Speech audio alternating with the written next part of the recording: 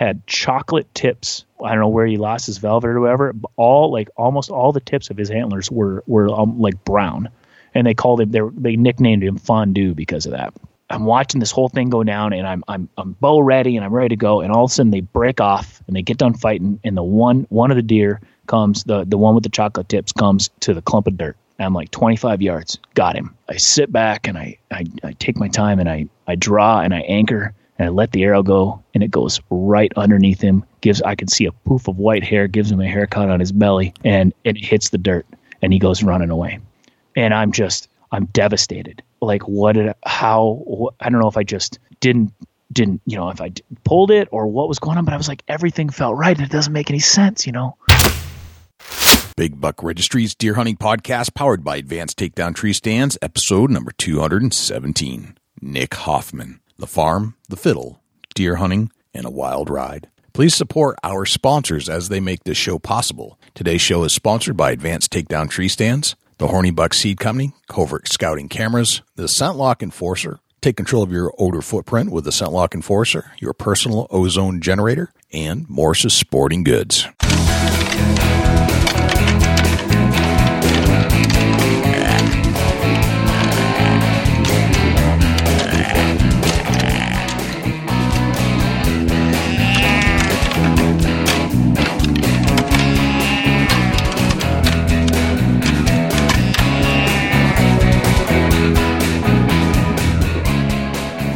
The Big Buck Registry is a virtual museum of hunting stories. We preserve a piece of Americana by interviewing and recording hunters about their hunts and experiences from across the country. And who knows, maybe we'll learn a thing or two along the way that'll help us take our hunt to the next level. Hi, this is Ben Rising with Whitetail Edge. Sit tight because you're about to listen to the best podcast that you possibly can listen to, the Big Buck Registry Deer Hunting Podcast. This is Bill Vale from PressureDeerPro.com, and you're listening to the Big Buck Registry's Deer Hunting Podcast. This is John Eberhardt. I've been hunting out of the saddle since 1981. I'm about to listen to my favorite podcast, Big Buck Registry's Deer Hunting Podcast.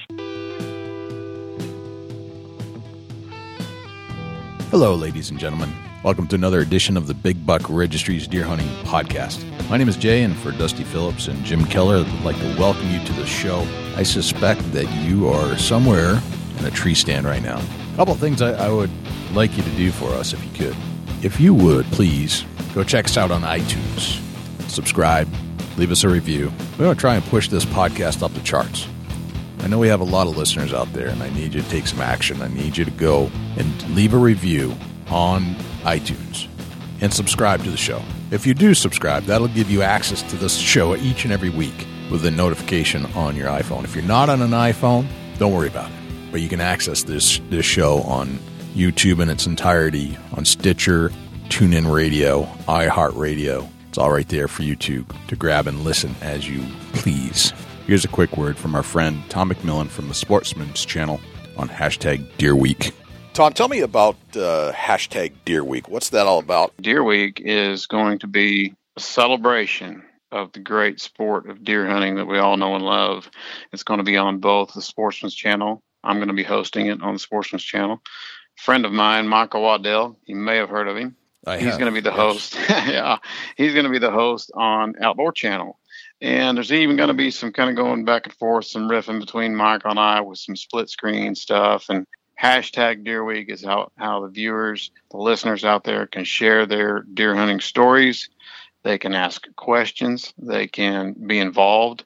And it's just, it's something that the Outdoor Sportsman's Group celebrate. This is basically the society that we all are of deer hunters. Every evening, starting October 15th through the 21st, from 7 to 11 Eastern Time on both networks simultaneously, it's going to be nothing but deer hunting techniques that a lot of us use, answering questions from viewers and listeners, tactics that we how different ways we hunt, our favorite deer hunting stories, our favorite deer and venison recipes, you name it. This is about everything that can go into an individual's hunt or a hunting season, or it's like you say, a certain way that you would hunt. So this is all about deer hunting, everything you ever want to know. So it's right around the corner, and the idea is that all of the shows that, would normally run from 7 Eastern to 11 Eastern each evening in their designated time slots, every episode is going to be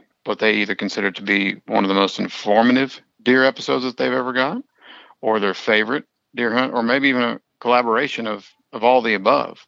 Starting October 15th on each network, Sportsman's Channel and Outdoor Channel, 7 Eastern, everybody needs to be tuning in for Deer Week.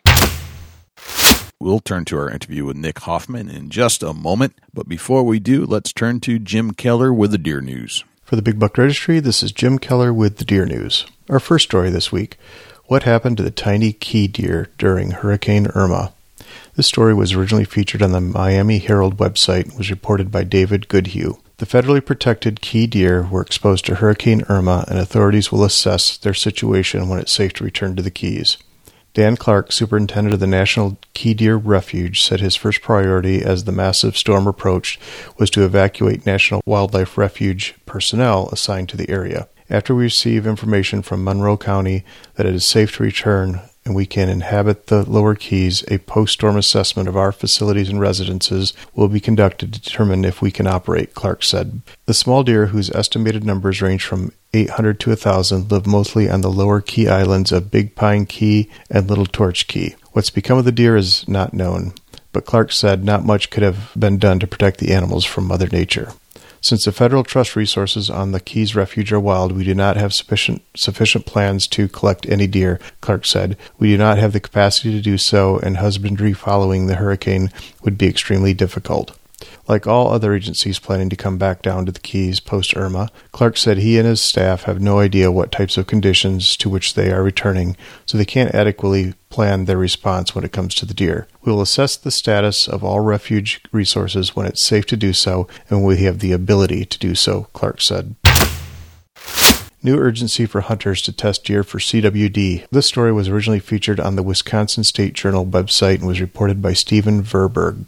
The University of Wisconsin-Madison lab that checks deer carcasses for deadly brain disease said Monday there may be increased urgency for hunters to test for chronic wasting disease this year based on new scientific research. Preliminary results of studies released earlier this year in Canada found for the first time CWD could be transmitted to primates. There still have been no known instances of humans contracting CWD, but hunters should know the new study demonstrates the risk isn't non-existent, said Keith Paulson, Diagnostic Case and Outreach Coordinator at the Wisconsin Veterinary Diagnostic Laboratory. We're sure the risk is pretty low, but it's not zero, Paulson said. It would be a mistake to ignore it. Scientists and some leaders of hunting groups have expressed growing concern about the rapid spread of CWD through Wisconsin's deer herd, but most hunters don't take advantage of the free state testing of the deer they kill.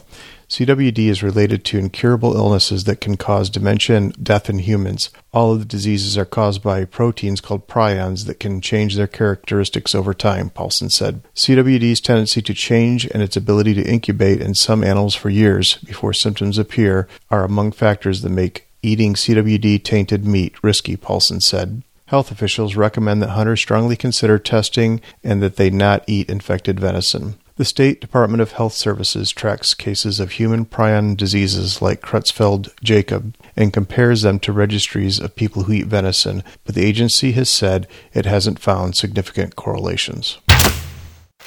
California's general deer season opens September 16 across much of the state. Hunters advised to check out area closures before heading out. This story was originally featured on the DeerFriendly.com website. Deer season is already underway in 2 of California's deer hunting zones along the coast, but 11 zones open Saturday, September 16th. 6 other deer hunting zones open the following week on Saturday, September 23rd.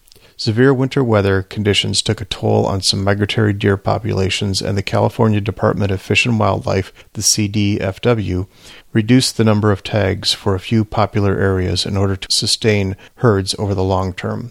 Not all populations suffered heavy winter losses, however, and CDFW's trail cameras and fecal DNA studies revealed bucks out there for the taking. Detailed information on California's various deer zones, including season dates, descriptions, and maps, is available on CDFW's deer hunting webpage, www.wildlife.ca.gov/hunting. Hunters are strongly advised to check area closures and local restrictions before heading out. Fire season is here and several large wildfires are burning currently, which may close some areas to hunting.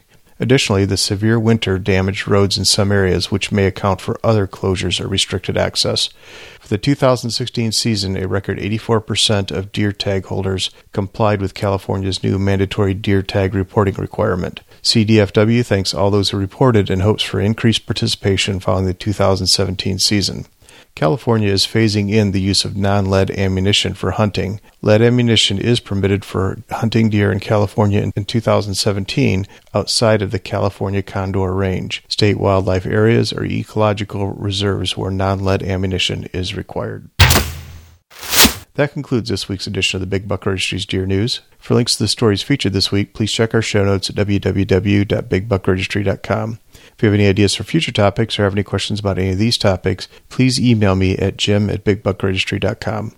For the Big Buck Registry, this is Jim Keller with the Deer News. Thanks to Jim Keller with the Deer News. Next up is our interview with Nick Hoffman. When you get your own Wikipedia page, you know you've done something notable. Turns out Nick Hoffman has a page on the interweb-based encyclopedia, and he should. Nick made a career out of playing fiddle next to the likes of Kenny Chesney, Keith Urban, Trace Adkins, Sarah Evans, and Brooks and Dunn. But the fun doesn't stop there. Nick has a show on the Outdoor Channel called Nick's Wild Ride, where he hunts different parts of the world, but explores and documents unique aspects of the local culture while on location. We suspect that Nick learned a thing or two while hunting different species, so we asked him. He said the big thing is to play the wind, sit down, and shut up, which happens to be an old Fred Bear saying. So without further ado, here is Nick Hoffman. Nick Hoffman, welcome to the Big Buck Registry's Deer Hunting Podcast. How are you, my friend? I'm well, man. Thanks for having me. How are you? I'm doing well. It smells like deer season out there, and it's got that cool, crisp feel in the evenings.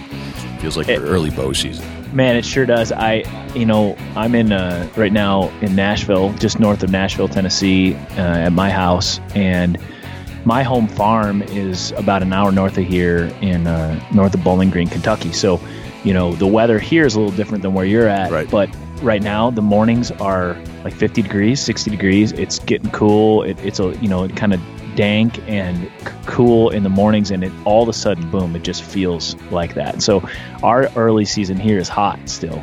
Early season in the South is completely different than early season in Minnesota, where I grew up. Let me just say that. I can appreciate the Minnesota weather and atmosphere there because I'm in the northern climate too, so I understand. Oh, absolutely. And that's what's funny to me is that the most attractive thing about deer hunting to me is that deer are the same everywhere you go for the most part. You know what I mean? And they might look a little different, or their bodies are a little bigger or smaller, but that early season deer thing is addictive to me because they are patterned, and they're in a routine that is predictable, especially here in the South. I mean, I've got a legitimate chance of shooting a big deer in velvet this weekend, and that's really fun because every single day on camera, these deer are coming in within 10 minutes, like they're on a dinner bell. Right. You know what I mean? Right. Boom, 10 minute. Here's 7:25. Here comes the big 8. You know what I mean? Boom, and I think that's really fun. It's a different kind of. It's a completely different deal than November. You know what I mean? Oh, it's totally different. Yeah, I've hunted some of the South Virginia and some of the southern states, and they seem to be on a pattern. It was October still, but still on a bit of a pattern before they really get off their pattern.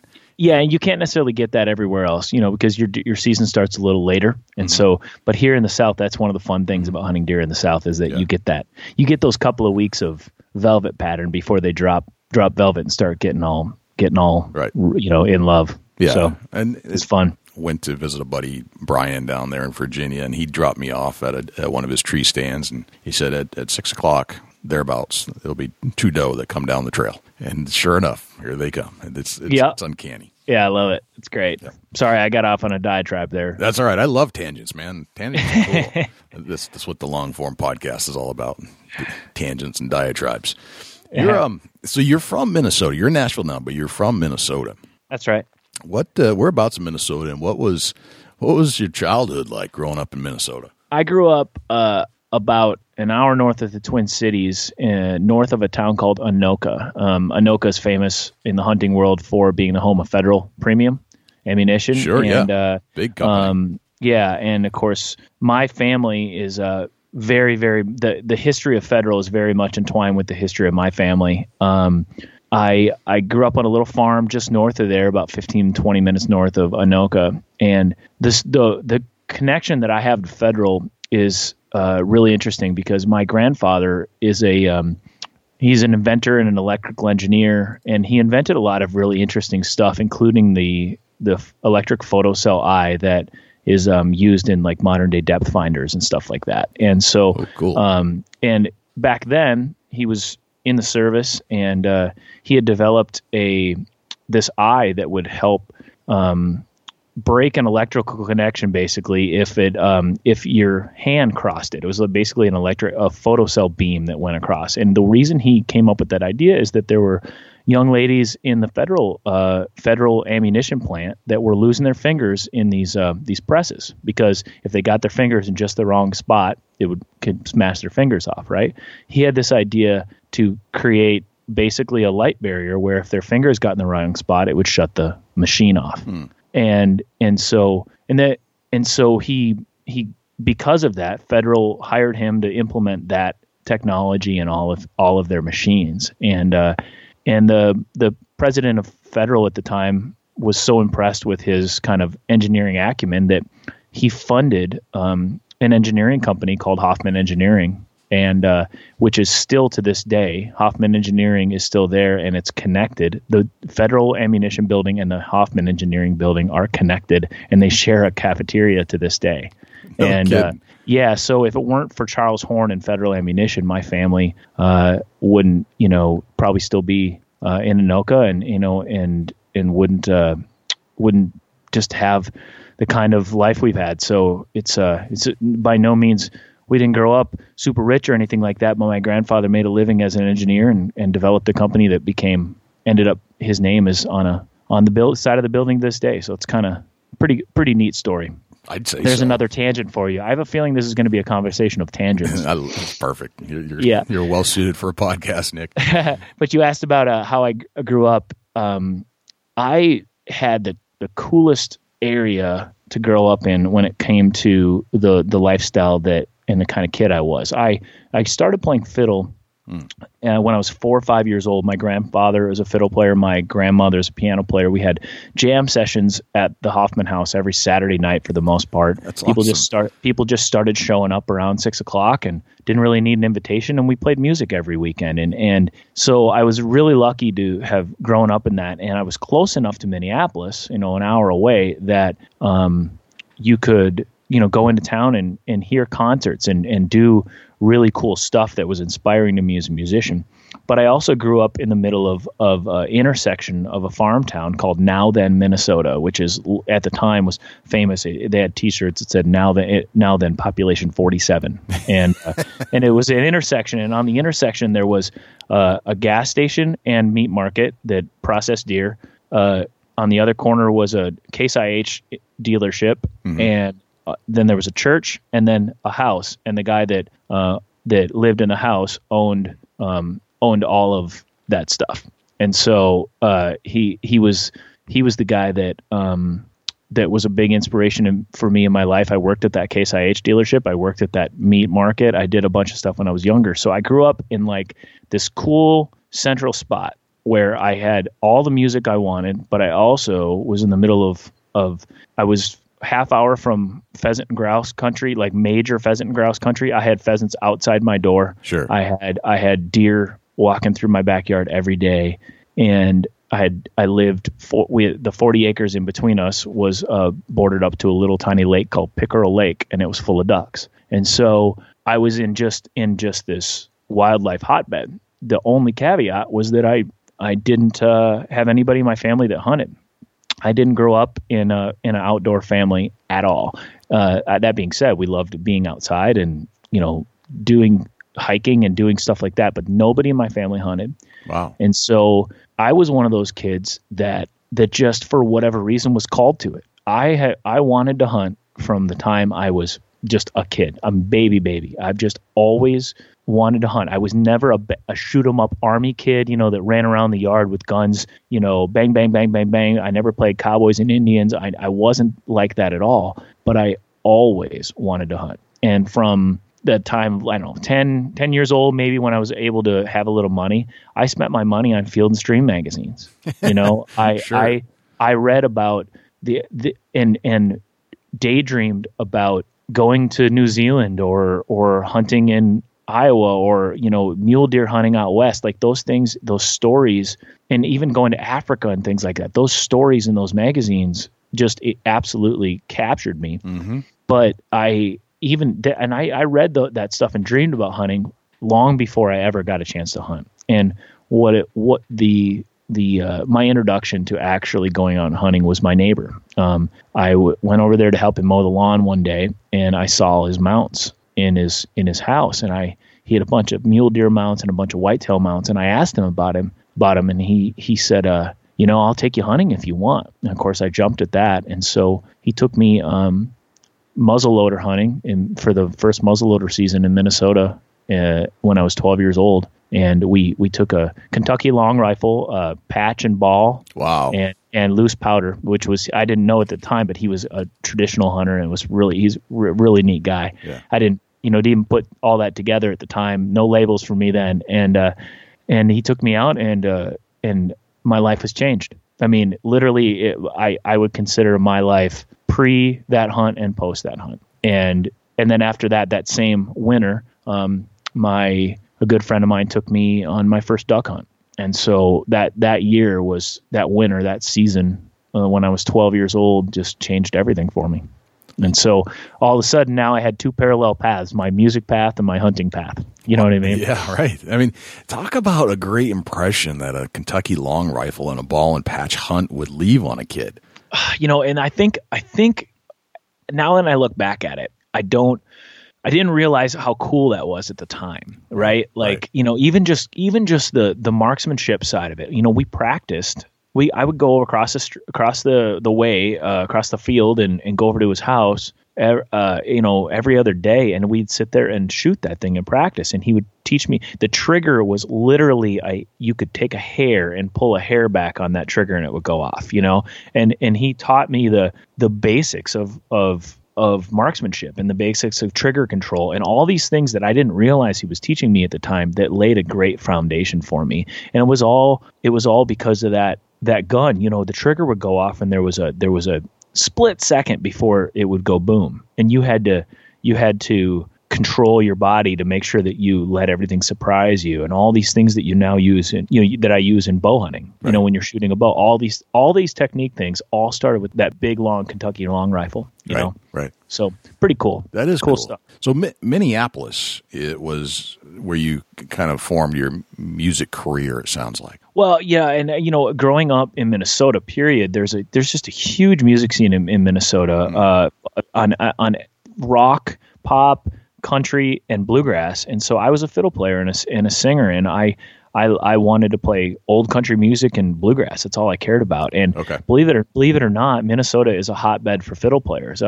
Here in Nashville, there are probably 10 fiddle players from Minnesota, which probably make up about half of the fiddle player population here. Isn't that interesting? Wow. Yeah, it is. And the reason for that is that there's big German and Scandinavian immigrants population in Minnesota, and the same thing with all the hillbillies in the South. A lot of those are German, Scandinavian, Irish immigrants, and all those cultures have big fiddle contingents. All their music is very violin fiddle based, and so all the traditional Scandinavian songs are played on the fiddle. And a lot of people wouldn't think about it like that because you think about it being a southern country instrument, but it's really a traditional instrument from the old country.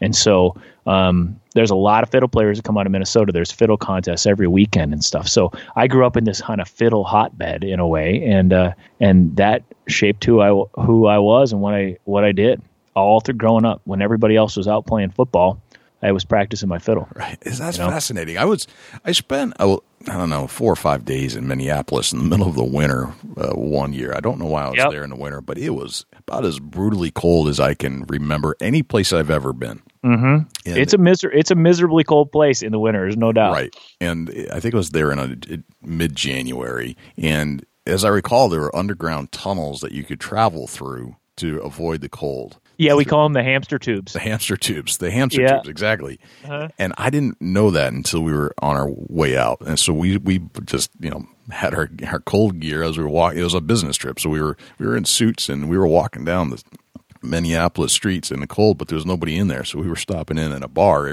as long as we could take the next phase of the walk where we were going to. But I do remember that the culture and it seemed like everybody was blonde hair and blue eyed. Everywhere I looked, so the Scandinavian ethnicity was there for sure. Oh, it's very much so, especially in that part of the state. The central and northern parts of the state are just loaded with Scandinavian immigrants. And a lot of that's because Minnesota is very similar geography and or at least topography and landscape and even soil wise, it's very, very similar to Scandinavia. Fascinating. So, all right, so land of the Vikings, in other words. Yeah, exactly. Wow. Okay. Pretty interesting. That is very interesting. So that more or less was the foundation of some of the future of your life as a musician and as a hunter. And do you remember the first gun you ever shot? Yeah, absolutely. I do. So we didn't hunt, but there was always guns around. My grandfather on my mom's side, we would go up to their house in northern Minnesota, and there was a little gun range not too far from there, and my grandpa and my dad and I would go there and shoot his .22.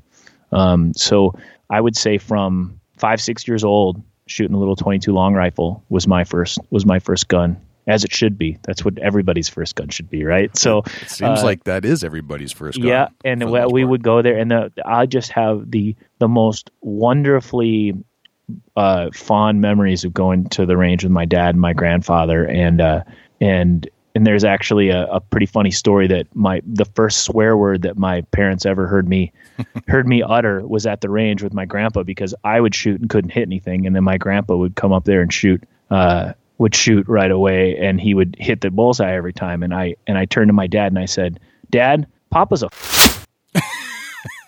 and he goes, "Excuse me, young man?" Like, first of all, where'd you hear that? And second of all, where'd you learn that? And second of all, he is kind of, yeah, you're right. You kind of got that. So no, and they still laugh about that to this day. I don't know whether or not you can say that on your podcast or not, but that's a funny story. We'll probably bleep it out. In a way, we have this. We have a sound effect that's an arrow hitting a target, and we'll just put that in there. That's funny. So your music career seemed to have taken off. I mean, you've played with some pretty big stars, and you have to be pretty good to make a living at it. You want to talk a little bit about how you transitioned out of Minnesota, which is the land of fiddle players, and got into a major scene? Yeah, the way it all went down for me is I always knew that I was going to move to Nashville. I always dreamed about being on the Grand Ole Opry. That was going to be the path of my life from the time I was probably 15 on. I knew what I was going to do. And so, without getting into some of the more boring details of it, in a long story short, is that I ran away from home when I was just not quite 17. Okay. And one night I hopped a Greyhound bus with about $60 in cash and a guitar and a fiddle and a sack full of clothes, and I went to Branson, Missouri, and that's where I thought I was going to make it big, And I had been down there on vacation with my grandparents about 6 months before that, and I was really taken with the idea that, man, what am I doing here in Minnesota, spinning my wheels when I could be down in Branson making it big? Right. And so I did. I hopped a Greyhound and went down there and played for tips and made some money and got a hotel room for a week, and that hotel room for a week led to getting an apartment for a month, and I ended up getting a job at a show called the Dixie Stampede down there, and I played fiddle in their pre-show, and I rode horses and sang in their main show, and it literally was where I kind of cut my teeth a little bit. Wow. And so I was able to kind of pull myself up by the bootstraps there. And that trip to Branson led me to meet a guy who subsequently moved to Nashville, and he ended up playing for this guy Kenny Chesney, who was just getting started at the time. So fast forward a couple of years, I'm ready to move to Nashville, and so I moved there in January of 2000. U-Haul pulling my pickup behind, and I come into town and I don't know anyone, and so the only guy that I know in Nashville is this guy Wyatt that I knew in Branson a little bit. Okay. And so a friend, fiddle playing friend of mine, connected me with Wyatt again, and Wyatt said, hey, it's crazy that we've gotten in touch because we've recently fired our fiddle player. I'm still playing with this guy Kenny Chesney. Would you be interested in playing with us? And I said, well, of course, absolutely. Let's do it. So I hopped a bus and went on a 2-week run with him, and 13, 12 years later, I was still there. And at that time, that first gig was in a club in Atlanta for, 1,000 or less people, like 500 people. And within 2 years, it was stadiums full of people. And it was literally every musician's dream come true. It was Leno and Letterman and award shows and all the stuff that I dreamed about as a kid.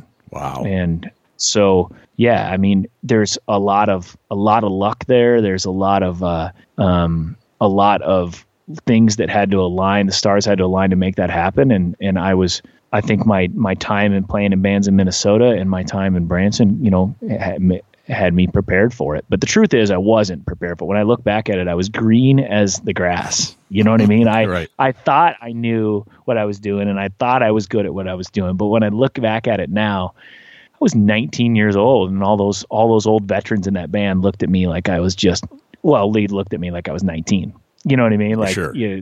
So young and dumb is what I was. But I managed to somehow, through their patience and guidance, I got my stripes. So that's really interesting. That sounds like the quintessential rock star story, right? Like, run away from home and head to the place where the music is. Right, and it literally was. It seems when I look back at it like something from a movie, and then it gets better. Through that, I meet all these people that I've looked up to my whole life, and these stories of inspiration could go on and on about, the time that I had a quick conversation with Bruce Springsteen backstage, and he told me about, how hard it is to keep a band together, and, these kinds of things, and like just neat stories that I could go on and on about. And the one thing though through all that was missing was the thing that I really did move to town for, to get my own record deal and to be my own artist and to write my own songs. I'm on the radio. And so, through the years, I kept working on that, and I ended up forming a group called The Farm, and we got signed to Warner Brothers in 2010 and had 2 top 40 songs on the radio. And that was the culmination of it all for me, getting to write a song, have it be on the radio. Our first single, Hope Sweet Home, was a top 20 song, and it was the culmination for it all for me, getting nominated. We got nominated for a bunch of big awards, and we played on all the TV shows and stuff. And that's, so I've gotten to see it from all sides and literally live every musician's dream. Get to play next to one of your heroes and one of the biggest artists in the world, and then on top of that, get to have your own record deal on a major label and do your own songs, and that's not done yet either. I got a brand new solo record coming out in the spring, so it's just a constant evolving thing, this music, right? Do you think that life should be more like that, where you take a chance and go to the place where your dreams are, and instead of kind of getting caught up in the day-to-day 9-to-5 office type jobs, Yeah, of course, the answer for me would say, oh, yeah, of course that's what everybody should do. Right. But to me, it seems condescending to say, you just need to shove it all aside and go after your dreams. The truth is that, yes, we are all so concerned with the 9 to 5 and the grind and the keeping up with the Joneses that everybody seems to set their dreams aside. When you're young and you're in your 20s, you have all these ideas of what you need, what you want to do with your life, and then jobs and bills and keeping up with friends and wives and husbands and kids, they come into the picture, and that's a real thing, right. But early on, I was really lucky. There was a couple of things that helped me. One of them was my dad. My dad is the hardest working guy I know. Okay. He's a self-employed heating and air conditioning guy, and he's been very successful at it, but it's just him. He goes around in a van, and he is that local guy that you call when your furnace or air conditioner breaks. He works really long hours. Mm-hmm. He works his absolute butt off. And one day we were driving down the road in his van, and I asked him about whether or not he likes his job. And he said, what I like about my job is the freedom I have, that I don't work for anybody. I'm my own boss. He said, but if I had it all to do over again, and this is probably when I'm like 12 or 13, 14 years old, he says, I always really wanted to be a pilot. And I never went and learned to do that. Yeah. And I would have liked to have maybe gone and been a pilot. And it just knocked me down in the dirt, because here my identity with my dad was this. He's a furnace guy. That's what he does. And I thought he was the coolest guy in the world. And here I found out that the coolest guy in the world would rather be doing something else. You know what I mean? And, right. And so he said to me in that same sentence, he said, you have the ability right now to do anything you want. And if you work hard enough at what you're doing right now, if you work hard enough at playing fiddle, it'll take you wherever you want to go. Right. And that's not as cliche as it sounds. Those are the words he said to me. And it changed everything for me, because I said, I'm going to do that. I'm going to work hard, and I'm going to get there. I'm going to do it. And I used to stand in front of the mirror at night, spinning my fiddle bow and pretending to be Roy Acuff on the Grand Ole Opry, and I knew that's what I wanted. Right. And I think that's the best gift anybody can give you, is to get you to chase your dreams. And so there's a great quote from Lee Iacocca, who's the guy that brought GM back from the brink back in the day. That's right. And he, one of the first sentences in his autobiography is, and I'm paraphrasing here, this isn't exactly how he says it, but he basically says, you look at a successful person, and you'll look at somebody who is jumped off of cliffs and taken leaps more times than they can count. And you can't just jump off a cliff blindly, but if you know there's water underneath there, then there's nothing wrong with jumping. You're going to be okay. That's a good point. You know what I mean?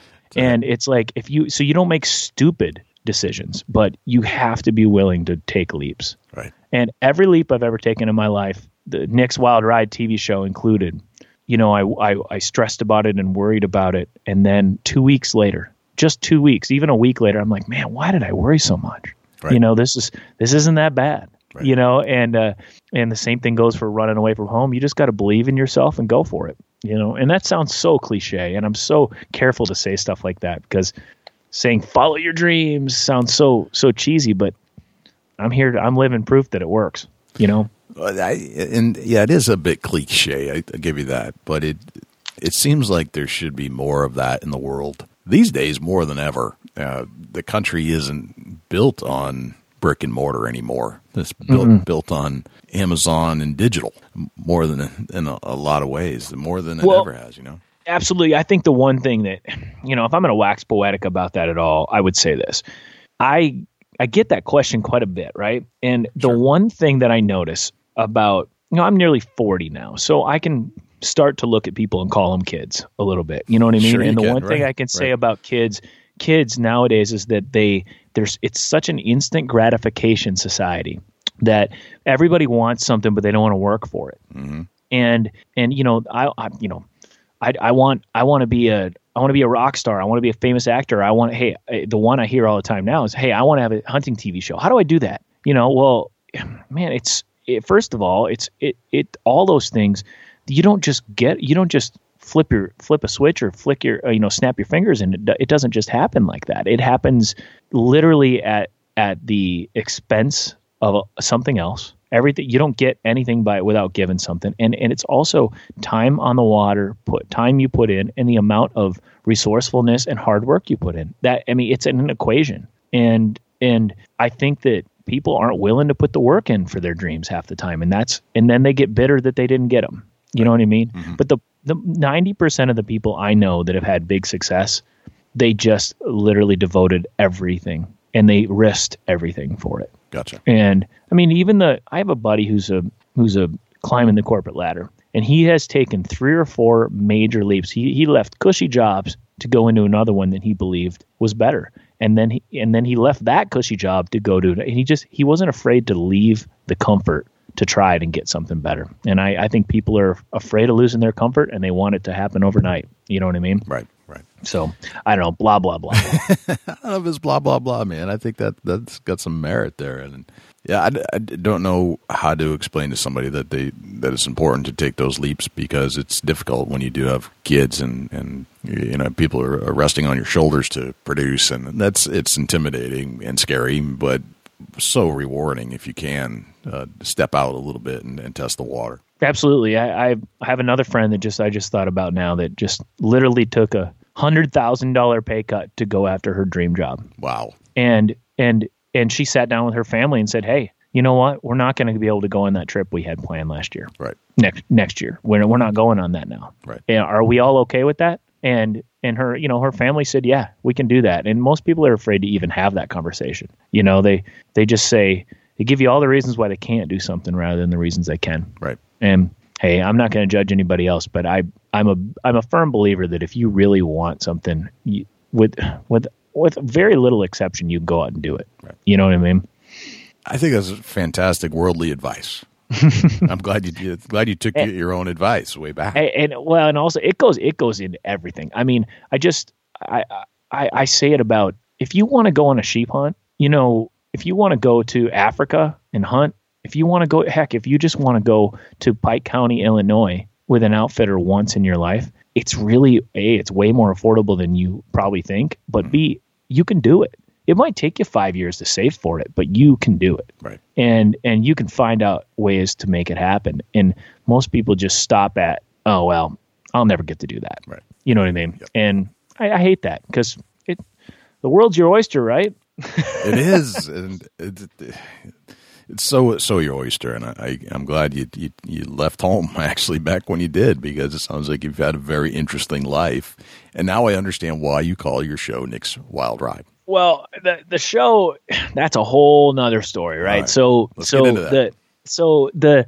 Here's the evolution of that. So Okay. One thing I found about country music and hunting is that almost every country artist, male artist especially, wants to be a professional hunter, and every professional hunter seems to want to be a musician or be next to musicians. You know what I mean? You see it all the time. You see Lee and Tiff hanging with with Brantley Gilbert and Luke Bryan, and you see Nate Hosey making a new record. You know what I mean? And so you get both sides of it. And I think the reason for that is that country music, the demographic, we're all, the people that live country music also are the same people that get out in the woods and hunt.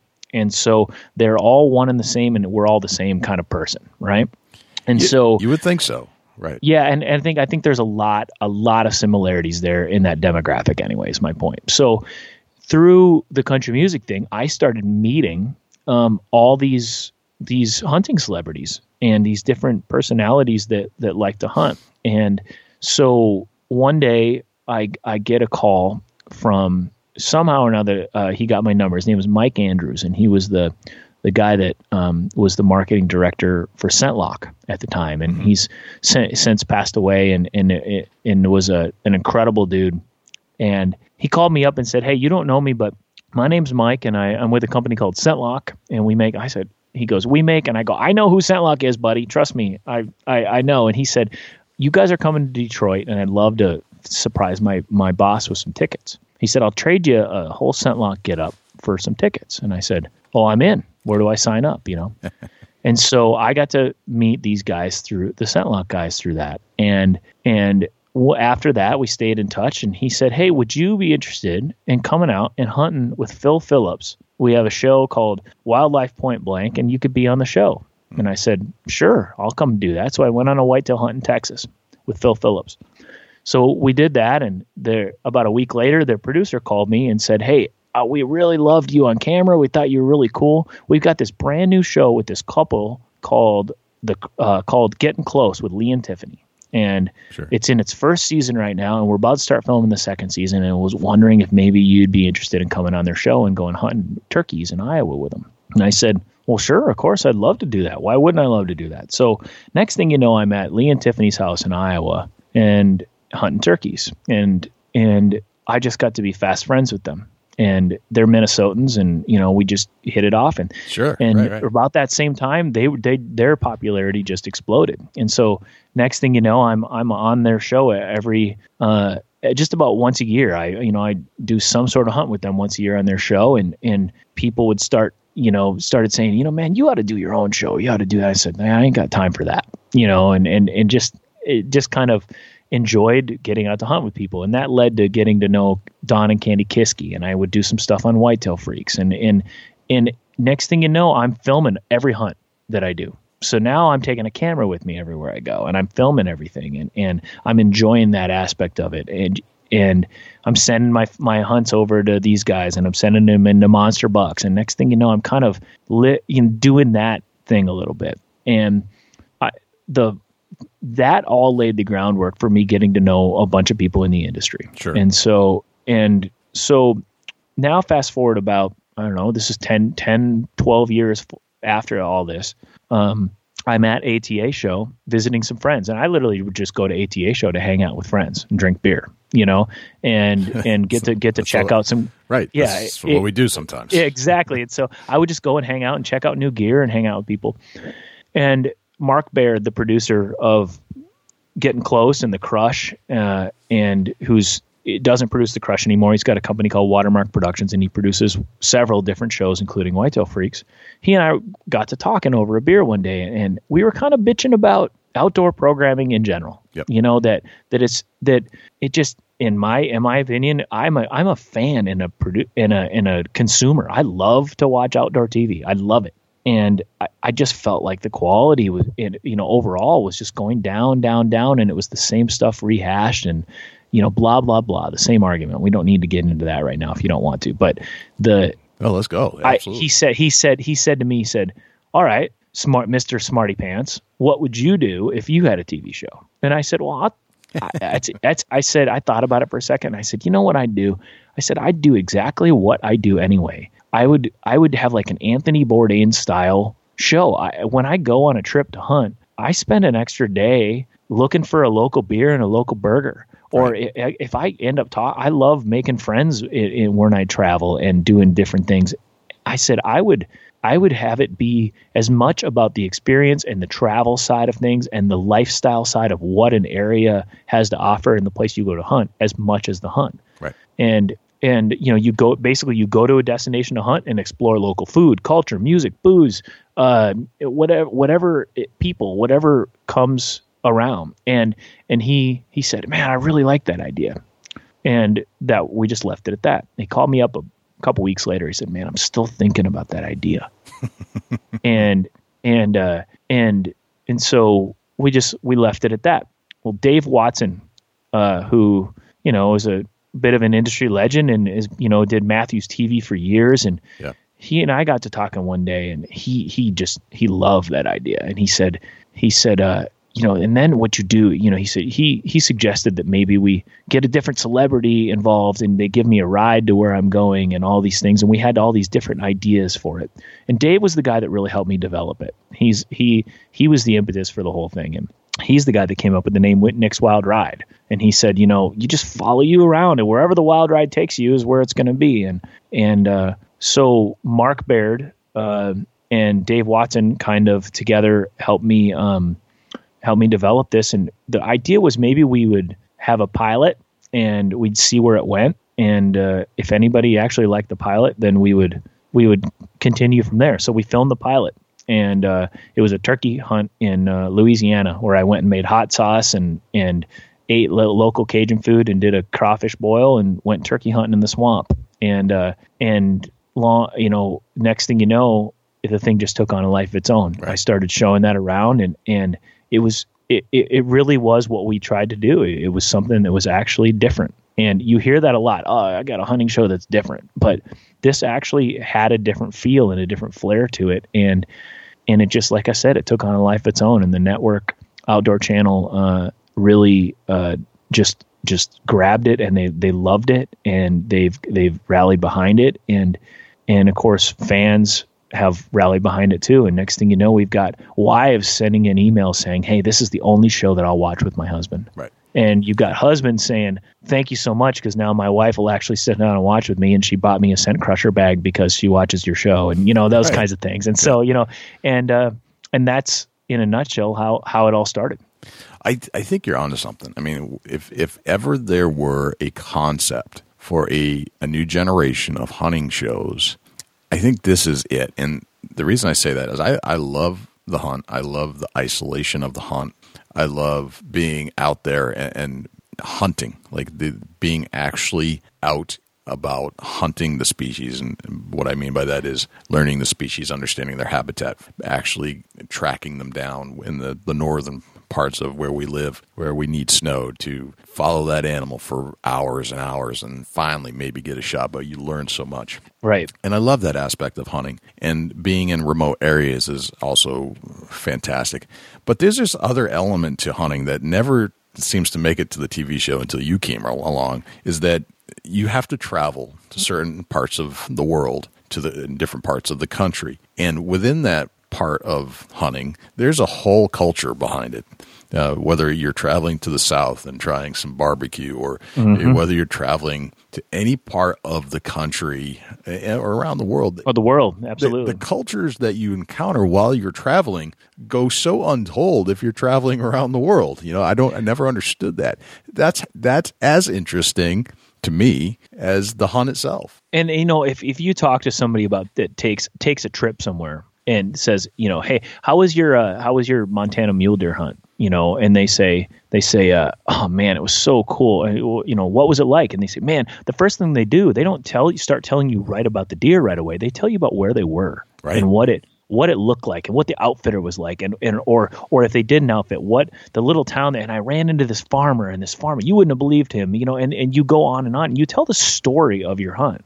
And so there's that aspect of the travel side. And I think people are interested in that because some people feel like we talked about it, maybe they'll never get to go on that hunt and they can live vicariously through right, you. Right. But other people are interested, right?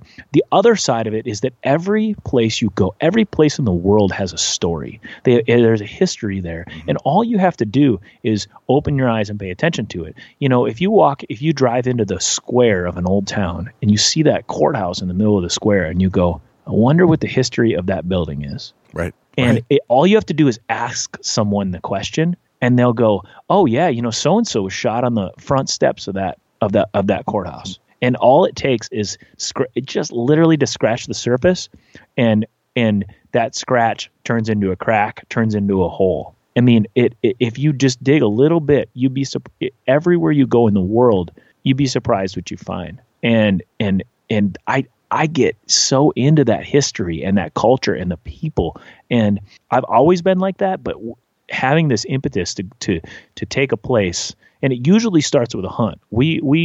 I'm still the hunter, and the one thing that I kind of laugh at is the naysayers about a show like this are the kind of some of the traditionalists or whatever you might want to call them.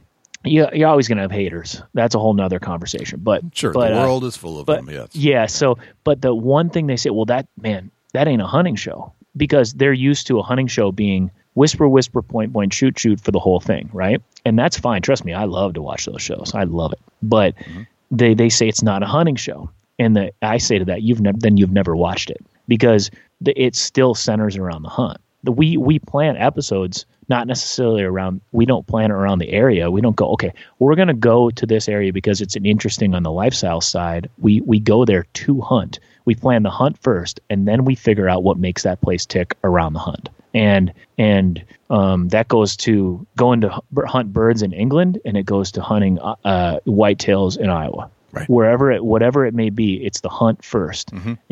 And then we find out what makes that place tick. Right. And it's so much fun. It's so interesting much fun. because, I mean, as you were hunting around anyway, if you've ever traveled to hunt and you're plopped or you're removed from the place where you grew up or where you call home, and you're plopped into a spot that you've never been to before. The people are very interesting. The landscape is way different than anything you've ever seen before if you've only hunted in one spot.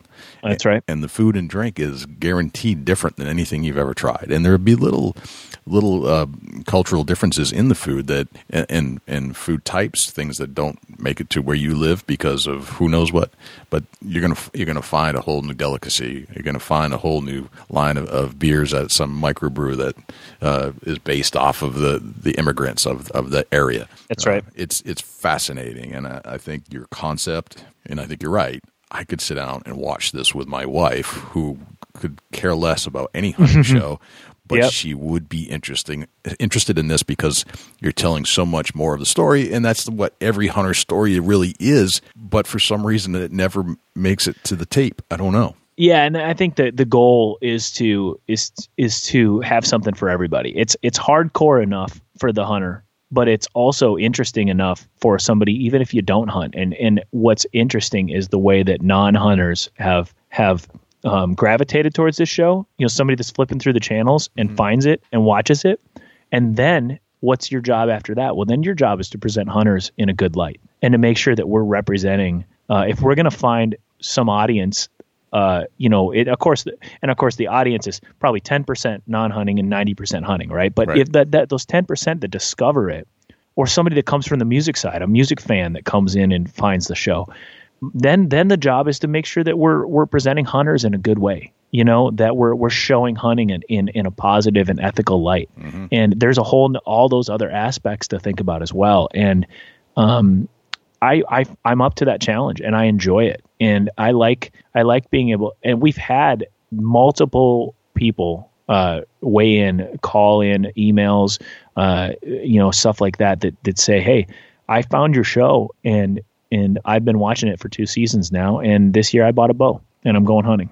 And I think that's, I mean, what could possibly be a better compliment than that? Right. Nothing, right. You know? Because in the end, that's the only thing that's going to save us, man, is recruitment and retention. You're right. You know? You're right. And this is a very good way to introduce the non-hunter, not the anti-hunter, the non-hunter, into and gravitating into a concept of what hunting can be in a whole, not just a piece, not just a little puzzle of what we've been showing for years and years, not just the kill, not just the hunt in the field, but there's so much more to it. That's where you're going to drag that other 80% that are on the fence or just not thinking about it, that we need as allies as we continue to make sure that our tradition and lifestyle is fully preserved. Those are the folks we need on our side. So something like this, I think, brings them into the mold. Oh, yeah, that. And also I think that when you arm the people that hunt already, I know for me personally, I didn't hunt anything but whitetails and ducks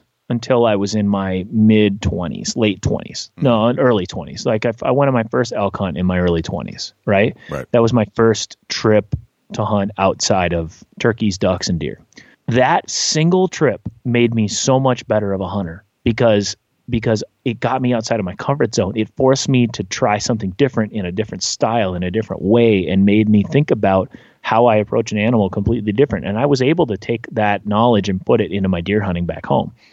I hope that the other thing we do is inspire hunters that maybe have never had the chance or even thought about going and doing something different. Maybe we can inspire somebody to say, you know what, man, Nick just hunted, mule deer in in Mexico. I would love to go down there and do that. Right. Or maybe it's just literally like trying to hunt whitetails in a different state. Or whatever it is, if you just get yourself outside your comfort zone, you'll learn so much. And on top of that, you'll learn more about hunting in general. You'll learn more about other people who hunt, and therefore you'll be able to represent yourself better when it comes to talking to those people that don't hunt. You know, and I think it's all one and the same. And I don't mean to wax all poetic about that, but I think that stuff is so important. I really do. I completely agree.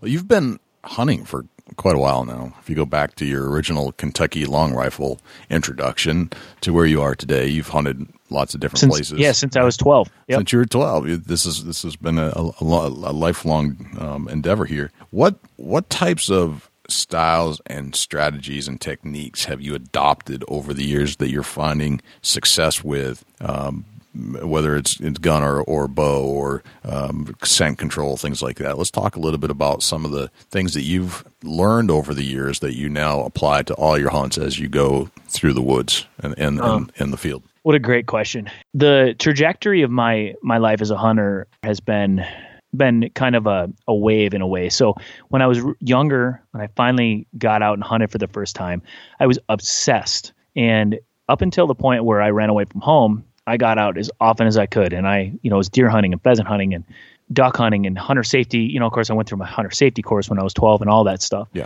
And then when I left home, there's a lull in there where I was so busy on the road and playing music, I didn't have the chance to get out nearly as much as I liked. Sure. And then when I moved to Nashville, I was on the road a lot. So there's this lull where maybe I get out once a year and do something in between time I was like 17 and my early 20s. And when I finally settled down enough and I started getting back into deer hunting, like, hardcore again, is when I discovered bow hunting. It was the first time I'd ever hunted with a bow. I had actually shot a bow quite a bit, like in leagues and stuff back home when I was a kid. Yep. And I loved archery, but I'd never hunted archery because I didn't know anyone who really bow hunted that much. Sure. And so I got back into bow hunting, and that changed my life. That feeling of the intensity of that first bow hunt of it was a doe in Kentucky, and shooting that deer at 15 yards with a bow was the most intense thing I'd ever done. And I'd never felt my heart pound like that. And it was like heroin in my veins. I mean, it literally was the most addictive thing I've ever experienced, and I'm still addicted. You know what I mean? To that day, it hooked me so hard. And so from that point on, it was archery. And I was lucky enough to, get to do some really cool hunts with a bow. And, it was caribou in the Arctic, and it was elk hunting and black bear and a bunch of really cool stuff. And I every species that I tried, not only did it make me further trenched into the bow hunting thing, but it also got me addicted to the travel side of hunting. Right, sure. As much, trust me, I'll always, when it's all said and done, I'll be in a stand hunting a deer, but I loved exploring new places and trying new things with a bow. And so when Nick's Wild Ride came along, the first pilot was the turkey hunt, and then there was the very first thing we ever did was a archery elk hunt, and it was archery, and then Kimber came along as a title sponsor, and they make amazing rifles, and so it was Kimber, interestingly enough, that really got me back into hunting with a gun. And there's, obviously the factions in hunting that it's like, hardcore bow hunter and then the rifle hunters on the side. Right. And then there's the Western rifle hunter, which is a whole nother deal. Right. Sure. Right. So these factions, really never mattered to me because I just did what I did, which was bow hunting. But when I started hunting with a gun, it opened up a whole nother kind of aspect to the thing, which was this surgical precision type of hunting. And I've loved it.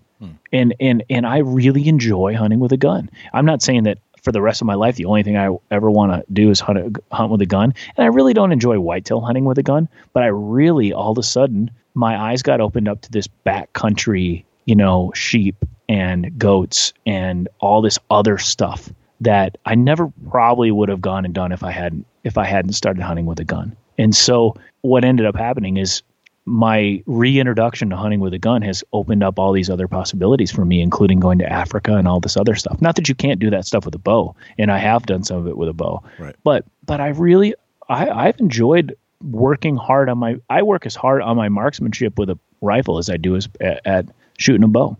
And I think it just makes me a more balanced hunter. It makes me better I'm better at rifle hunting because I'm a bow hunter, and I'm better at bow hunting because of some of my rifle experience. It makes sense to me. I think there's as much variability in a long shot as there is in a 50-yard shot with an arrow. So you have to know your stuff. You have to know windage and distance. There's a lot to that is every bit as complex as a good bow shot. Yeah, and I love it. And I think the reason I love it is because I've been bow hunting so long. It's something new. Right. It's something fun. It's another aspect. It's another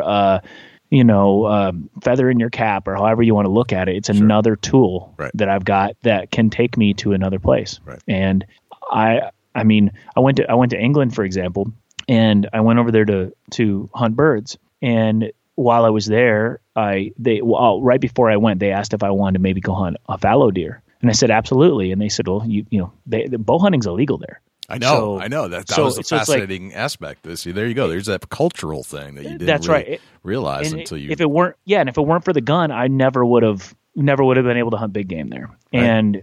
And so I think it's just like I said. That's another technique that I've got in my bag now, and I've really enjoyed the rifle side of things. Right. I have. Right, and to hear that bow hunting in England is illegal. The American in us is those silly Brits. What are they thinking?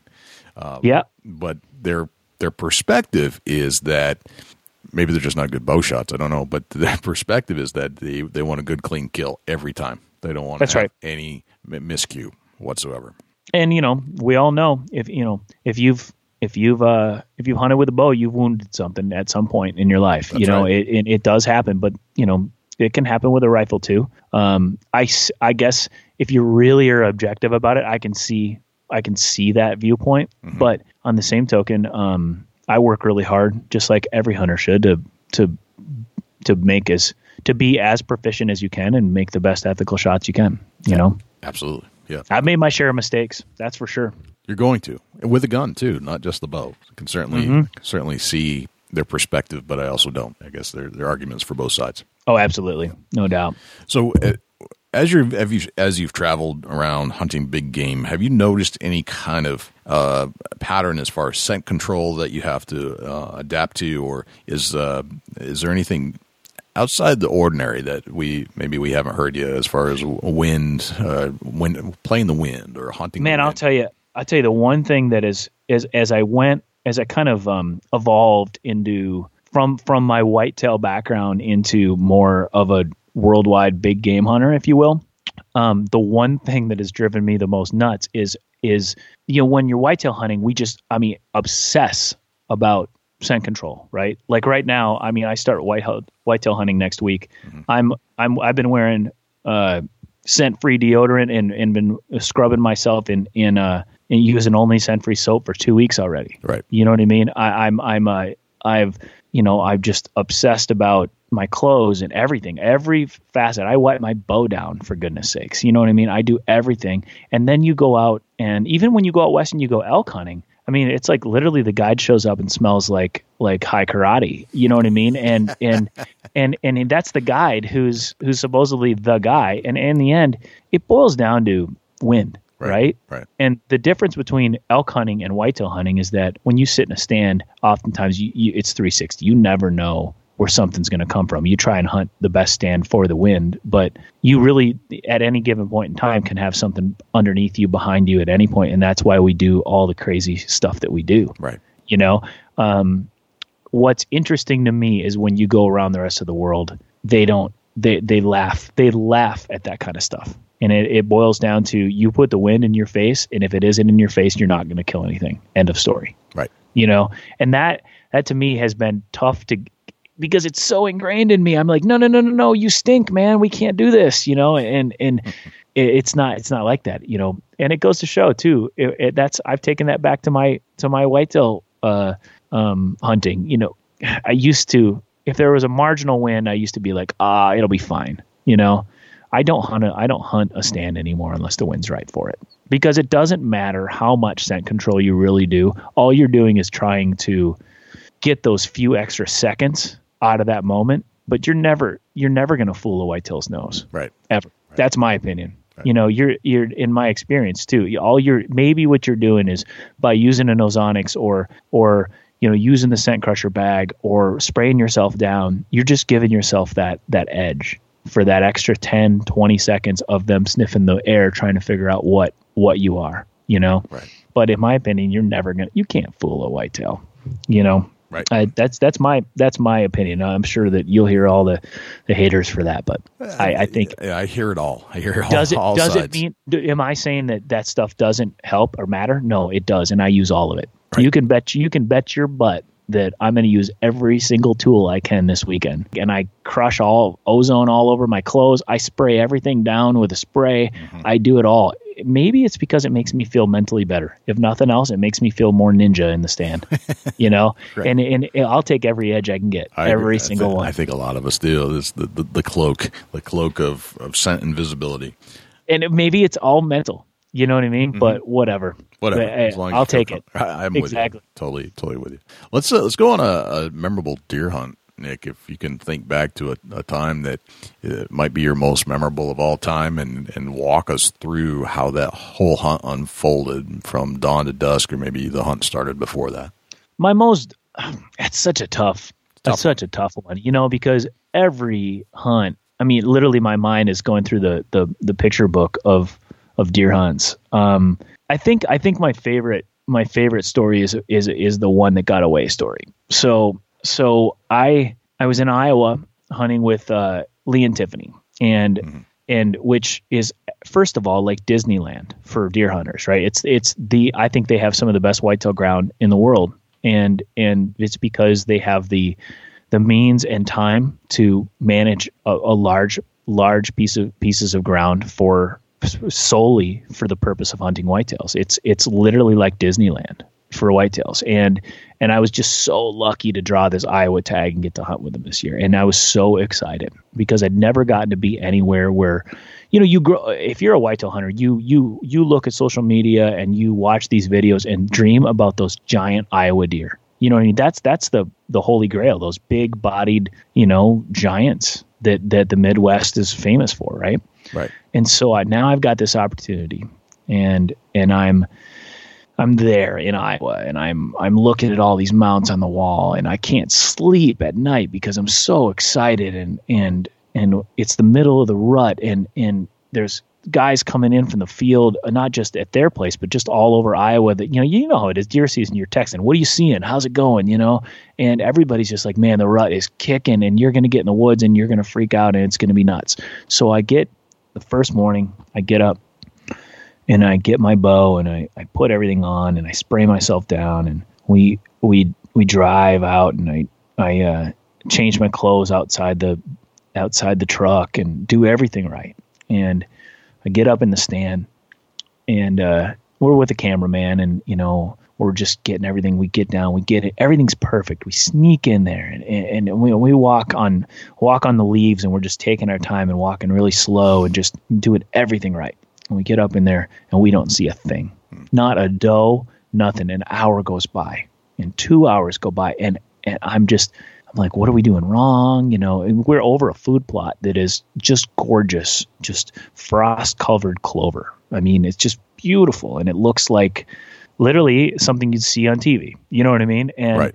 And we know, because on camera stuff, we got all the intel. There's shooters in here, and they should be here, and so and so saw a deer in here a couple weeks ago, and this kind of thing. Nothing. There's not even a doe out there, and it's cold. You can see your breath, and like I said, frost on the ground. And so I take my time and I start ranging different spots, because it's a field, so it's difficult too. If they come out on the edge of this field, there's no real stick that you can range and know your yardage or anything. So I range a clump of dirt, and it's 25 yards.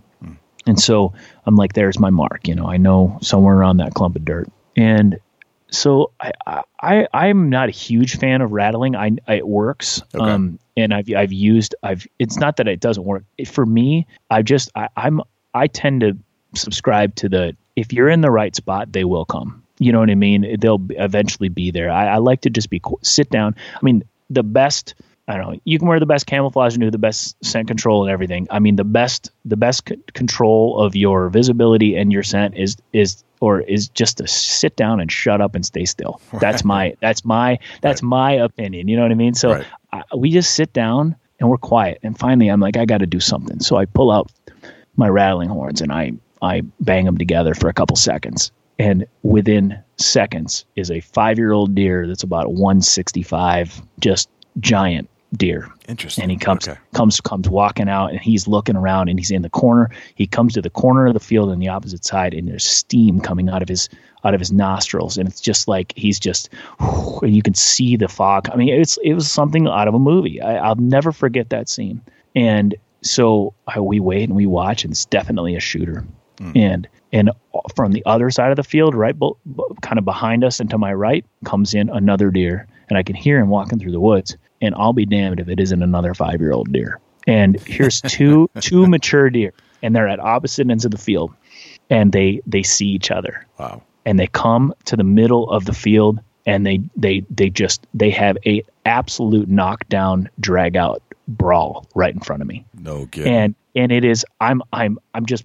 First of all, I actually had a moment where I go, even if I don't shoot one of these deers, this is one of the coolest things I've ever seen. You know what I mean? This is like what you see on TV. This is like a movie, you know? And it's going on and on and on. And I'm talking to the camera guy. I go, hey, that other deer, they're both shooters, right? And he's like, yeah, we know one of them. And the one deer, it was a big mainframe 10 that had chocolate tips. That from, I don't know where he lost his velvet or whatever, almost all the tips of his antlers were like brown. And they nicknamed him Fondue because of that. And so anyway, I'm watching this whole thing go down, and I'm bow ready and I'm ready to go. And all of a sudden they break off and they get done fighting. And the one of the deer comes, the one with the chocolate tips comes to the clump of dirt. And I'm like 25 yards, got him. So I sit back and I take my time and I draw and I anchor. And I let the arrow go, and it goes right underneath him. I can see a poof of white hair, gives him a haircut on his belly. Oh, wow. And it hits the dirt, and he goes running away. And I'm devastated. You know what I mean? I'm just like, I don't know if I just didn't, if I pulled it or what was going on, but I was like, everything felt right, and it doesn't make any sense, So I'm just mortified. I'm almost in tears. It would have been the biggest deer of my life. I mean, he was pushing 170 kind of thing, and it was just a gorgeous deer. So finally I start kind of replaying it, and I can see my Luminok and my arrow out there. So I range right where the arrow's at, and the arrow's at like 60 yards. And so I go looking back, and it shouldn't be at 60 yards, and I look back, and there's a clump of dirt, and then there's another clump of dirt, and there's another clump of dirt. And what I had done was he just came to a clump of dirt. And in the moment, it was so fast, I just assumed that it was the clump of dirt that I had ranged at 25 yards. He was 45 yards away. Wow. So I shot him for 25. He was 45 yards away, and I just shot right underneath him. And it was just, in the moment, all I saw was clump of dirt and deer. And I thought, well, he's in my spot. You know what I mean? And I just completely had a brain fart and screwed it up. And what would have been the biggest deer of my life walked away to live another day. So, but to this day, I think about that deer every single morning. Right. Every morning when I wake up, I lay in bed, and for whatever reason, that deer pops into my head. It's the one that got away, and it's still the coolest hunt of my life. So I guess I have to look at it like that. And deemed the most memorable, obviously, because you probably think about that one more than any of the others. Probably so, and I think that, and I don't know, maybe that shows the mark of somebody that really is passionate about hunting, when it isn't just about the killing. It's about the whole thing. Yeah. And I said it to myself in the middle of that fight when they were fighting. I said, even if I don't shoot one of these things, how cool is that? Right. And it's about those moments that you're not supposed to see. These things that are supposed to be private to the deer, private to nature. These things that humans we're not here to see. I love being privy to those moments, those private moments of nature that most people never get to see. And being in that moment in time, I'll never forget it. And I think it's so cool, and that's what keeps me coming back. Right. Right. Yeah, I think some of my most memorable deer hunts are the ones that I didn't get, and they're equivalent to the ones that I did. Was some of the best hunts that I've had. It is funny how they kind of rank up there. And, I recognize that, when I start off a story by saying I was hunting with Lee and Tiffany, automatically people are like, oh, well, no, I'm never going to get that opportunity, Right, but I also recognize that how cool that was to begin with. Right. I mean, just to hunt prime whitetail ground and to see, it's like an aquarium for whitetails. You know what I mean? It's the coolest, it was the neatest experience, Right. And I'm just really lucky to have gotten to do that. Don't get me wrong. I've had my share of public land triumphs and mishaps as well. Right. Lots of them. It's part of hunting. That's why they call it hunting. Let's go down through a 10 rapid fire question exercise here, if that's cool with you, Nick. Absolutely. All right. What's your number one hunting tip of all time? Sit down, shut up, and stay still. Love it. It's a great one. It works well. It really does. And I'll tell you the truth. It took me a long time to not only to believe in that, but to figure it out, because I am admittedly a ridiculously fidgety ADD kind of dude. So I think that's why I love the tree stand. Because it forces me to meditate a little bit, calm myself down. Sure. Yeah. And I don't know. I read it somewhere once. Something about the best camouflage is sitting still. Right. It's true. I think that's an old Fred Bear saying. Is it? Actually, is that what it is? Pretty sure. I'd have to do it. I'm pretty sure. Yep. And we go by what Fred Bear says. That's for sure. Yeah. Well, there you go. I was going to say that's the Bible right there. There it is. Yep.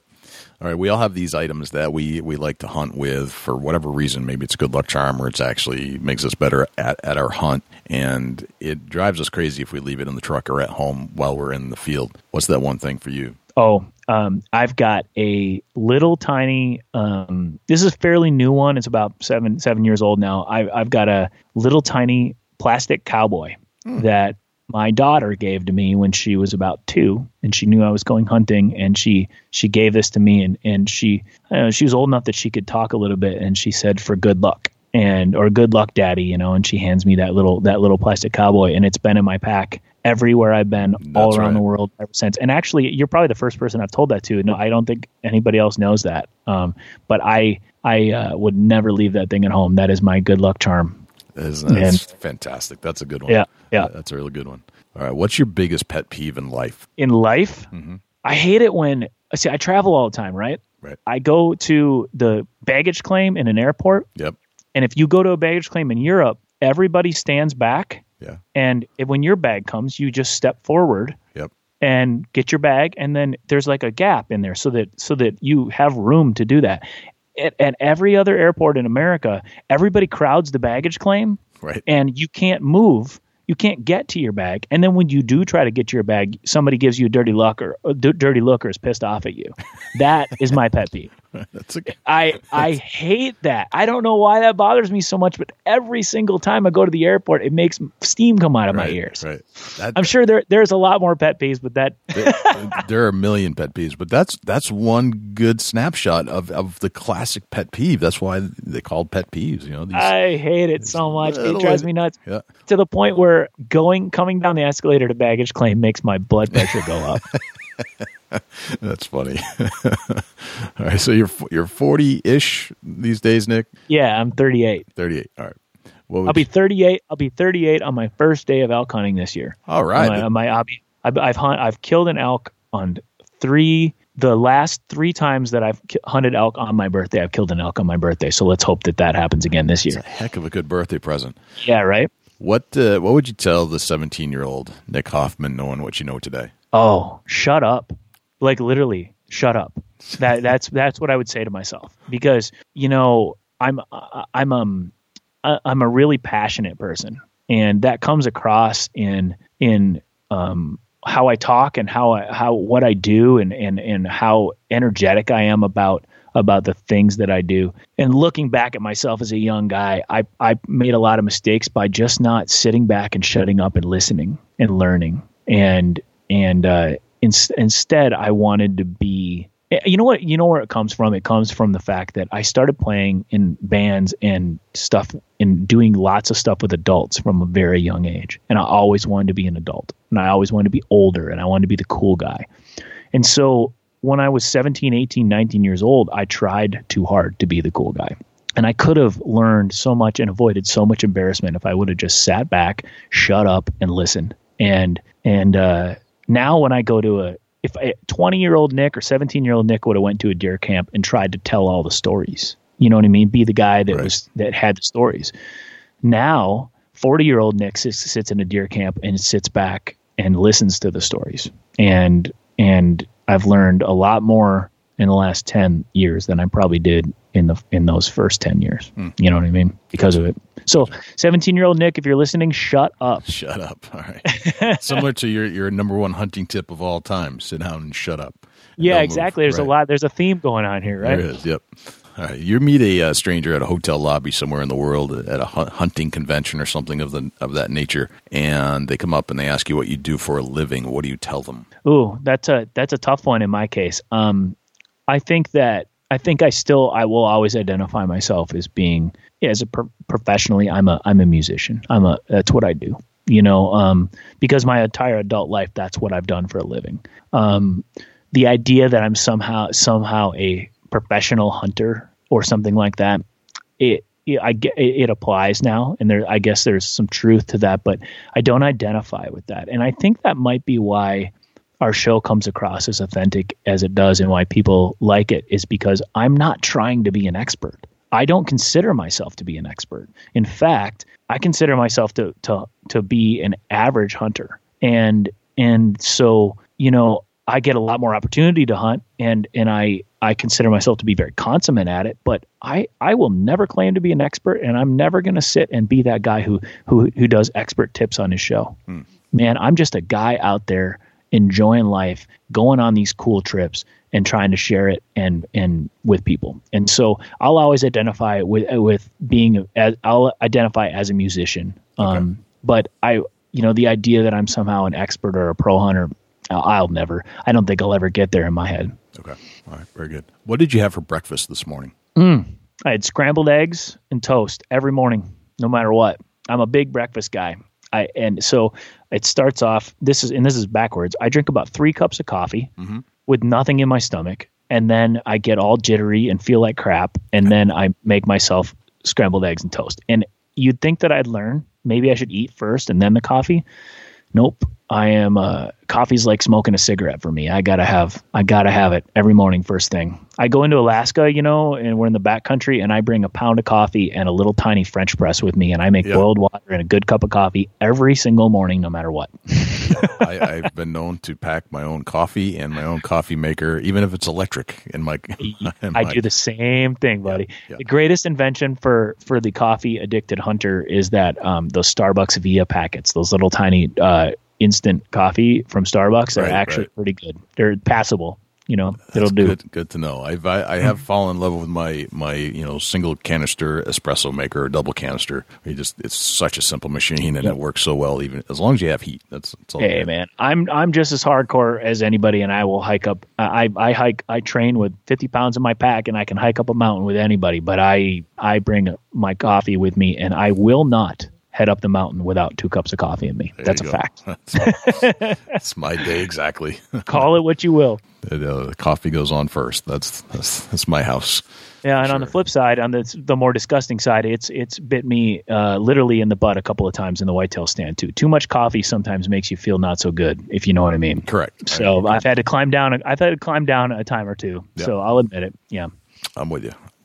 All right, you get a blank canvas, a blank billboard on the side of a highway. You put anything you want on it. What would it say? You mean is it advertising me, or is it just like, just like literally like a message of some sort? Can be a message. Hashtag, that's easy. That's easy. Lately, I've been hashtagging posts with hashtag travel, hashtag adventure, and hashtag be happy. Beautiful. What? And there's a reason for that, is because somebody asked me recently that same question. They said, "What if you were going to hashtag your life? What would it be?" And that's what I said. I said travel, adventure, and be happy. And I believe that those things go hand in hand. I believe that the more you explore and the more you travel and the more you and it doesn't have to be internationally. It doesn't have to be even in the next state.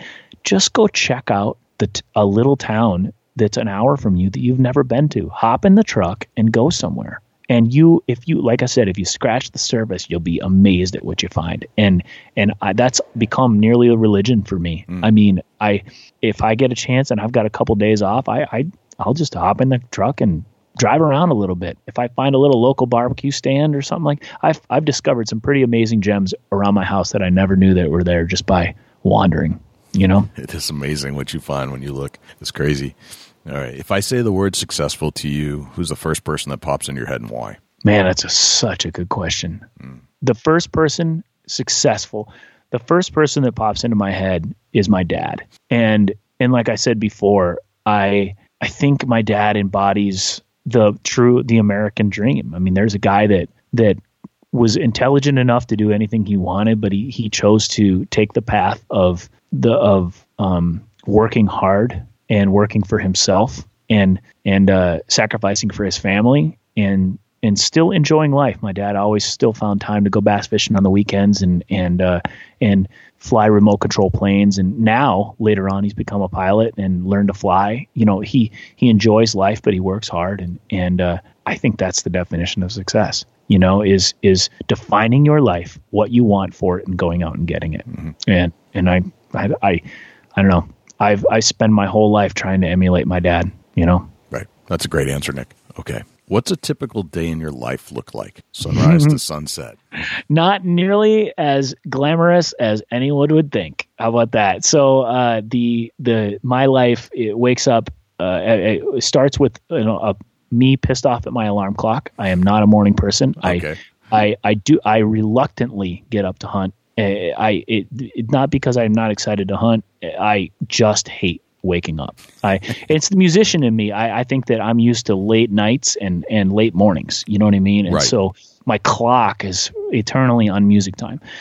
So it starts with just a groggy grizzly bear after hibernation kind of hour, which involves the coffee and then the breakfast and then for me it's always work, and the work starts with the computer and the phone, unfortunately. And then from there, my day could be anything from practicing music to editing a TV show nowadays. It's not glamorous. You know what I mean? It's literally just the grind of daily life, just like anybody else. I've got horses. I go out and shovel every day. Yep. And I work my dog. I have a pretty badass duck dog, if I do say so myself. So I go out and I work him every day and keep him up to speed. And then I try to be the best husband and the best dad I can be. And then I drink a cocktail and try to watch the news and go to bed. And that's it. Very cool.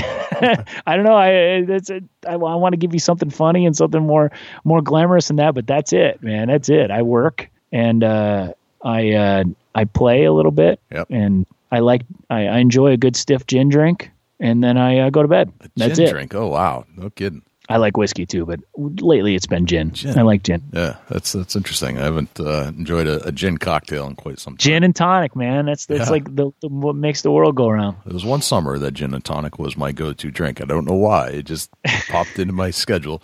I encourage you to revisit that. All right. Think of me. All right. I'll revisit that at some time soon. All right. And then last question. What's a typical deer hunting day in your life look like? I'm assuming that it's different than a regular day. Oh, I mean, deer hunting for me is religion, and it's based in complete and utter what's the word I'm looking for? I could start over for you. That's okay. What's the word I'm looking for? Superstition. So my deer hunting is completely different than my normal life. It is based completely on superstition and routine, and it's almost like a religious experience for me. I get up in the morning, I have my cup of coffee, and I go and I take a shower with scent-free soap, and I don't just put shower. I mean, I scrub with a washcloth. I mean, I have this vision of me scrubbing away all the nastiness, and then I put on my long johns, and I go to the truck in my base layer and nothing else. Everything's in a bag, and then I go out, either in the four-wheeler or the truck, and I don't put on my clothes until I get to where I'm parked, and I pull out my bow and I spray everything down. I spray my boots down. I get there and I I creep to the stand. I'm obsessive about making no noise, even when it's windy. And it's not because chances are nobody can hear me walking anyway. You ever had that time where somebody drove up to you in a four-wheeler on the stand and you didn't even hear it until they were like 50 yards away? You know, sometimes I think I'm overzealous about it, but I creep to the stand and I creep up. And if the ladder on the stand pops once, it's like if I feel like I've insulted the world, you know what I mean? Right. And I check my stands ahead of time to make sure they don't pop. And, you know, I'm just obsessive about it. And then you get up there and I sit down, I close my eyes, I take deep breaths. I picture myself being a damn ninja. You know what I mean? And then I wait. And 90% of the time, nothing comes. And 10% of the time, something does, you know? You mean you're like the rest of us? Yeah, exactly.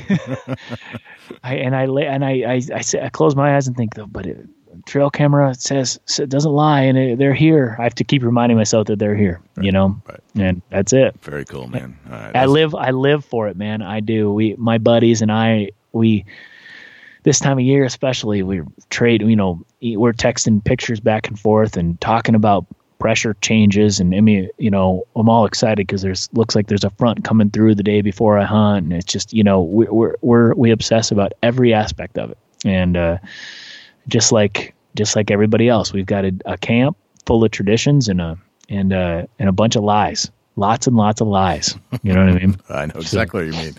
Yep. Excellent. Very cool. That's the 10 rapid fire questions, Nick. If we want to know more, if we haven't covered enough content in this and we have more questions, if there's a chance that we didn't get far enough in our conversation, where can we find you on social media and your websites, and when can we watch your show on television and what channel? And also, if you have some musically, if you have concerts coming up, new albums debuting, where can we find all that stuff? Well, everything's at nickswildride.net, and all my socials are Nick's Wild Ride. So Facebook, Instagram, Twitter, all that stuff is Nick's Wild Ride, all one word, obviously.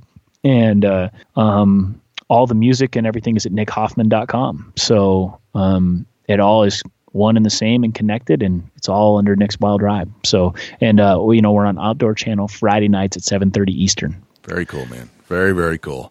This has been an absolute pleasure, Nick. I've enjoyed talking to you. It's your ride is wild, I would say, in so many different ways. Your life has been a roller coaster in a sense, where you were brave enough to leave home and made a go of it, and we're in the right place at the right time.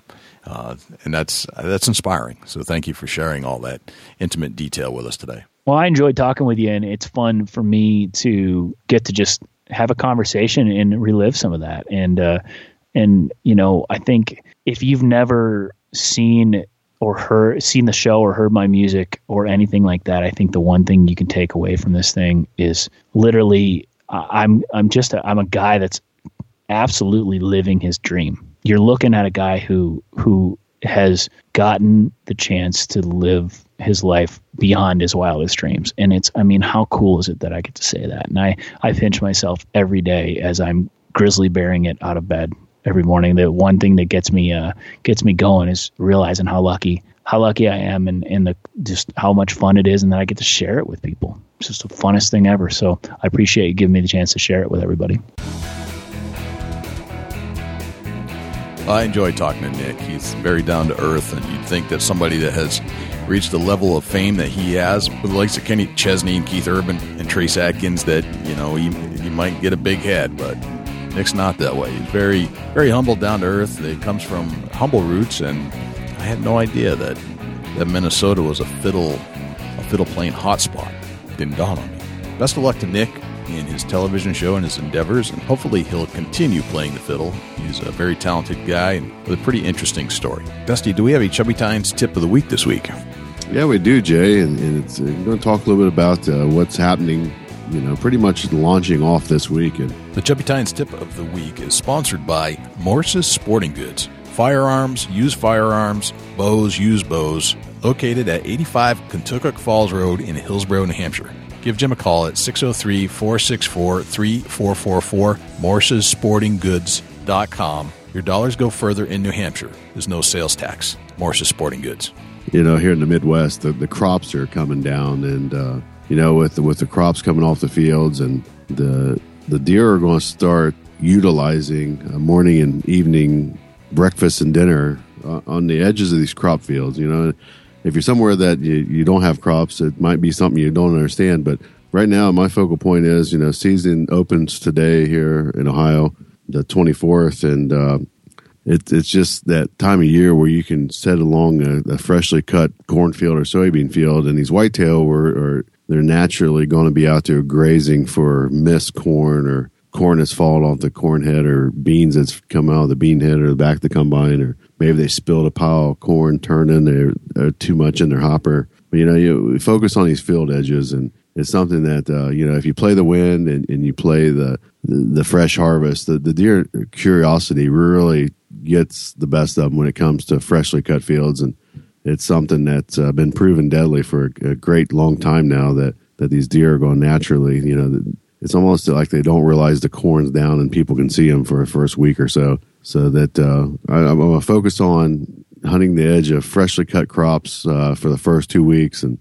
it seems to be a great focal point for me to be able to kill a mature buck. Excellent, my friend. Very, very good tip of the week there, Dusty. I appreciate that. I'd like to say thank you to Morse's Sporting Goods for sponsoring the Chubby Tines Tip of the Week. I also like to say thank you to all of our sponsors. We deeply appreciate their support, and please go check out our sponsors. If you're thinking about buying any of these products in these categories or shopping at any stores, please go check these guys out. So I'd like to say thank you to Advanced Takedown Tree Stands, Covert Scouting Cameras, the Horny Buck Seed Company, Morse's Sporting Goods, and back on board is the ScentLock Enforcer. So take control of your odor footprint with the ScentLock Enforcer, your personal ozone generator. Dusty, where can we find you when you're not hanging out here in the studios with me? Shoot me an email, dusty@bigbuckregistry.com. You can look me up on Instagram and Twitter @ChasingAntler, Facebook.com/Chubby Tines Outdoors. Jay, where can the people reach out to you? Or you're not on the mic. Likewise, you can shoot me an email, jay@bigbuckregistry.com, and you can visit us on Facebook, facebook.com/bigbuckregistry. We're also on Twitter, which is twitter.com/bigbuckregistry. We're also on Instagram, instagram.com/bigbuckregistry, and YouTube, which is youtube.com/bigbuckregistry. On YouTube, you can listen to all of our podcasts in their entirety. As far as videos are concerned, it's a boring video, but the audio content is there, so you can actually listen to our podcast. You can also listen to all of our live shows that we've done on Thursday nights when we do them, and we've gone back and re-interviewed a lot of our previous guests we had on the show just to put a face to a voice, let's put it that way. You can always listen to our show on other places as well, not just YouTube. We're found on iTunes, iHeartRadio, TuneIn Radio, Stitcher, and Blueberry. And if you would like to submit a buck to our page for consideration and be featured on our page in front of 250,000 diehard deer hunting fans, all you have to do is go to bigbuckregistry.com/mybuck, and all of the instructions will be right there. I think that's pretty much everywhere we're at. I think that's a wrap, Dusty. That's a whole lot of big buck, Jay. Sure is. I'm Jay Scott. I'm Dusty Phillips. And this is the Big Buck Registry's Deer Hunting Podcast. We'll see you next week. Can't wait.